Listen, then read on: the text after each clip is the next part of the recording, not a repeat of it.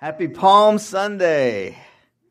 Yeah, all right. Palm Sunday is a day where we talk about an entire city that gets whipped into this frenzy of celebration, kind of like Monday night. All right, that was so good. I loved it. Like Jason said, we were watching it here on the front row of the Varsity, and then we were out on Franklin Street. But the party didn't add is that we also used the fire escape to get up on the roof of the Varsity. And we were up there chanting, "The ceiling is the roof." It was great. We're kind of proud of that. It was a great celebration. We were chanting that until the police shouted at us and said to come down now unless we want to go to jail. The ground is the floor. All right. That was great. All right. But today is Palm Sunday. And it is the culmination point of this journey that we've been on through Lent. This is the moment where we enter into the last frame of the story. All right, we're entering into this last scene in the great drama of the life of Jesus, and it begins today. This turning point begins today. It's the first day of Holy Week. And so this launches us into Holy Week. We're headed towards Good Friday, on Friday where we will celebrate and mourn the tragedy and the triumph of Jesus' death on the cross. Good Friday, we're going to celebrate that as a community. We're having a Good Friday worship service in the Forest Theater outside. We've been doing that for several years, since 1 year after we started meeting as a church. And we've been inviting these other churches in to join us to make this a community event. So we'd love to have you be there and to celebrate and to mourn with us at the same time. Good Friday.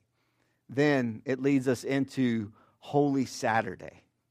Holy Saturday, this day where the disciples are silent, where everything that they had hoped for in Jesus seems like it has been crushed by the cross. And when they witness that, they go into hiding, and there's this just silence and the pain of that silence on Holy Saturday. But then that opens up into the victory of Easter Sunday, and we're going to celebrate that here next Sunday. Can't wait for that. So this is Holy Week, and it begins right here in this moment of Palm Sunday. So for almost 40 days, we've been on this Lent journey where Jesus calls us to turn our eyes towards the cross and to begin to focus on the cross and make this journey with him towards Jerusalem, where he will lay down his life on the cross. Several weeks ago, we talked about Jesus' challenge to us, where he gives us this disorienting challenge. And this challenge that shakes us awake, of where he says, if you want to follow after me, then you have to be willing to lay down your life and take up the cross. It's this counterintuitive way of the kingdom. Lay down your life and take up the cross. And any who lose their life for me will find it, he says. And then he moves us on into the story where he says, anyone who will come after me has to take on my yoke.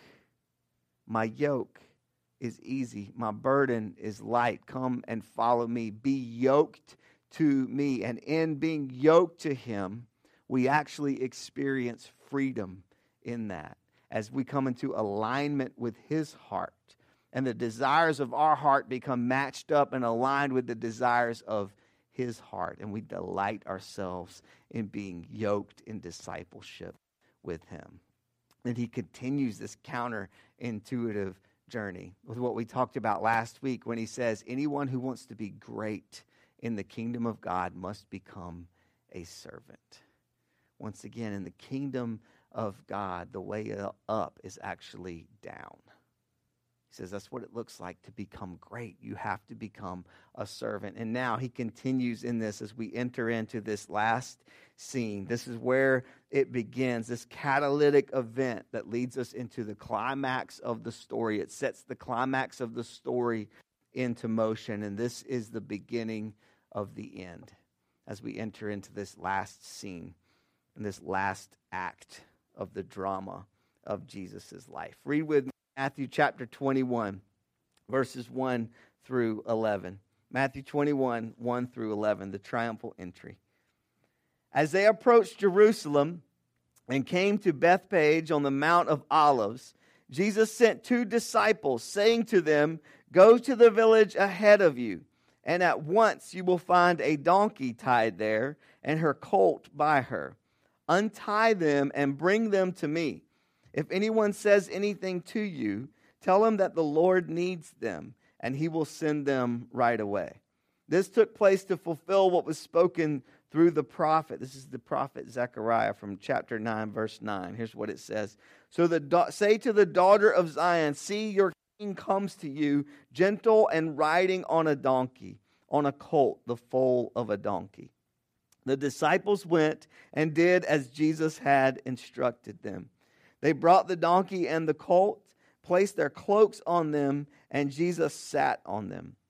A very large crowd spread their cloaks on the road, while others cut branches from the trees. These would be palm branches, and in the other Gospels it specifies that, which is why this is called Palm Sunday. They cut branches from the trees and spread them on the road. The crowds that went ahead of him and those that followed shouted, "Hosanna to the Son of David. Blessed is he who comes in the name of the Lord. Hosanna in the highest." When Jesus entered Jerusalem, the whole city was stirred and asked, "Who is this?" The crowds answered, "This is Jesus, the prophet from Nazareth in Galilee." Jesus, help us today as we dive into this story. Help us to see here what you've placed here for us to see. I pray that for each person today that you would just be busy and at work in applying this to our hearts exactly where we need to hear it. Show us the places in our lives where we need to be responding to what you're saying today. Even things that might not be on our mind at all right now. Things that we're intentionally blocking out, even without realizing that we're blocking them out. I pray that you would get past all of those barriers and just pinpoint in our hearts exactly the places where we need to respond, whether that's in surrender or whatever it is that you're asking us to do. Help us just to be open to it and to respond today. We love your word. We love it. We love to read it. We love to study it. We love to understand it. But we want to live in response to it. That's our prayer. That's at the root of it for us. We want to be shaped by it. Not just to know it, not just to understand it and quote it. We want to be shaped by it. We want to be changed and transformed by it. So we ask you to do that today. So in your name we pray. Amen. Amen. So here's what we're going to do, okay? This is our normal pattern of how we do this. We're just going to walk through piece by piece and unpack this passage together and see exactly what it is challenging us with, okay? So we're going to start right at the beginning with this plan that Jesus has, where he says to his disciples, he picks 2 of them and he says, "Go and find this donkey that's tied up." All right, every time I say donkey, I think of Shrek, all right? And I try not to say it in that accent, donkey, all right? Now you're going to only hear that the rest of the day, okay? But he sends them to find this donkey and to untie it and to bring it back, right?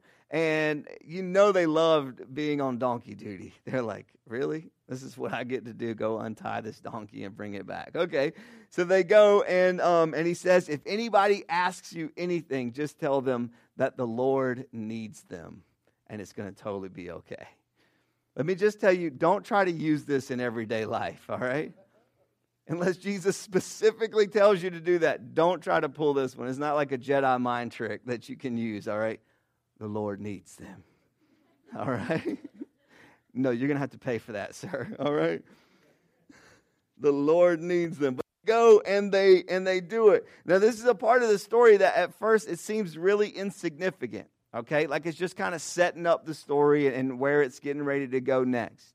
But as I've thought about this throughout the week, it just keeps hitting me that I think this is saying something specifically to us and where we are today, okay? One of the things I find really interesting about this is that clearly the disciples were not in on this plan before this moment, right? Jesus informs them of exactly what to do and begins to inform them of the plan because before this they had no clue about it. Clearly, the plan was already in place. Right? Clearly, Jesus had already set this up. He knew what he was going to do. He knew what was about to happen. The groundwork had already been laid behind the scenes. The disciples just didn't know it yet. And they weren't informed of it until the moment came for the plans to start to unfold and to start to move into action. You need to know that this is the way that God is working in your life right now. For some of you, God is working in your life in this specific way right now. There are plans that are being made, groundwork that is being laid behind the scenes that you don't have any clue about right now. He hasn't informed you yet because it's not time yet. But when the time comes, he will tell you, and he will give you specific instructions, and you will not be able to miss it. It will be clear. Right now you feel like you're completely in the dark and you don't know what to do next. But I'm challenging you, submit to the process. Submit to the process. Live in this continual obedience and openness to the leading of the Spirit in your life, and he will give you the instructions for what to do next, even down to the specifics of go to this place and untie this donkey. Why? I'll tell you later. I'll tell you later. That's how he's moving in your life. So right now you might be frustrated or you might be afraid about what's coming next. Be patient, submit yourself to the process, and understand that he knows exactly what needs to happen, and he's already moving. He's already laying the groundwork behind the scenes. And you'll know when you need to know. You will know when you need to know. He has a plan. It's not your job to tweak the strategy. It's not your job to hurry up the timeline. It's your job to submit to the process. And that's what he asks of us. Submit to the process. So, as it continues on, here's the next really important thing that we need to know. Hey, Sarah. Good to see you. Yeah, glad to see you. Here's the next thing that we need to know about this. The setting. Okay, the setting. You've heard us say this over and over again, but anytime in literature, when you see setting is always important to a story, okay? One of the things that we keep saying over and over, and it helps us not only in understanding literature, but in understanding Scripture and the different Scriptures that we come across is this. Setting is like another character in the story, okay? It doesn't have any dialogue, but it always has a lot to say. So you need to lean into what the setting is and what we're being told through this. Specifically here, we need to ask the question of when and where this is taking place. First of all, when? Passover. Okay, we're told that this is happening during the festival of Passover. And second, we're told that this is about to unfold in Jerusalem. That Jesus goes into the heart of Jerusalem at the time of Passover when this triumphal entry is happening. This is important for a couple reasons, okay?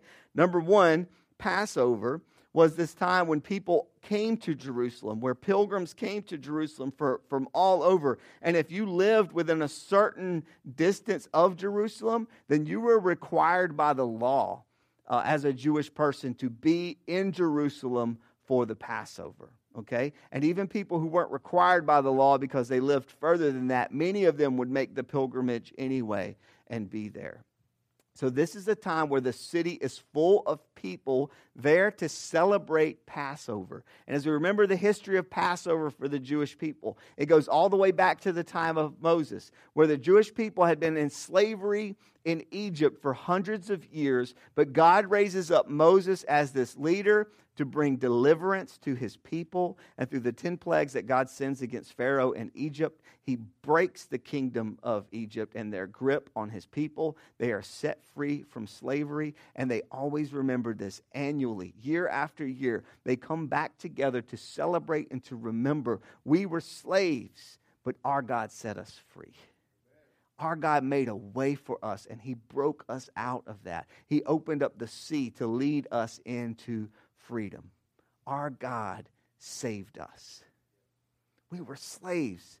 That was our history. That was going to be our future until God interrupted and broke in. Yeah. From when to when? From Moses to this period right here. Yeah, from Moses to... Passover right then. Yeah, who knows that? How many years from Moses to the time of Jesus? Thousands of years. Yeah. Yeah. All right. Anybody know that offhand? Okay, I'll look that up. Somebody Google it and let me know. All right. Ben's not here today, is he? Okay. Ben is our resident New Testament scholar. All right, I'll check that out. Okay. Cool.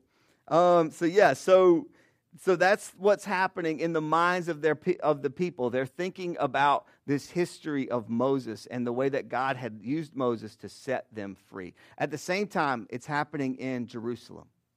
Okay? So the fact that it's happening in Jerusalem adds another layer to their history, okay? Because Jerusalem was the city of the kings. Jerusalem is the place that not only was home of the temple of God, but it's also the home to the throne, okay? And so David had established Jerusalem as the capital city of the kingdom of Israel and the place of the throne. It became the city of the kings.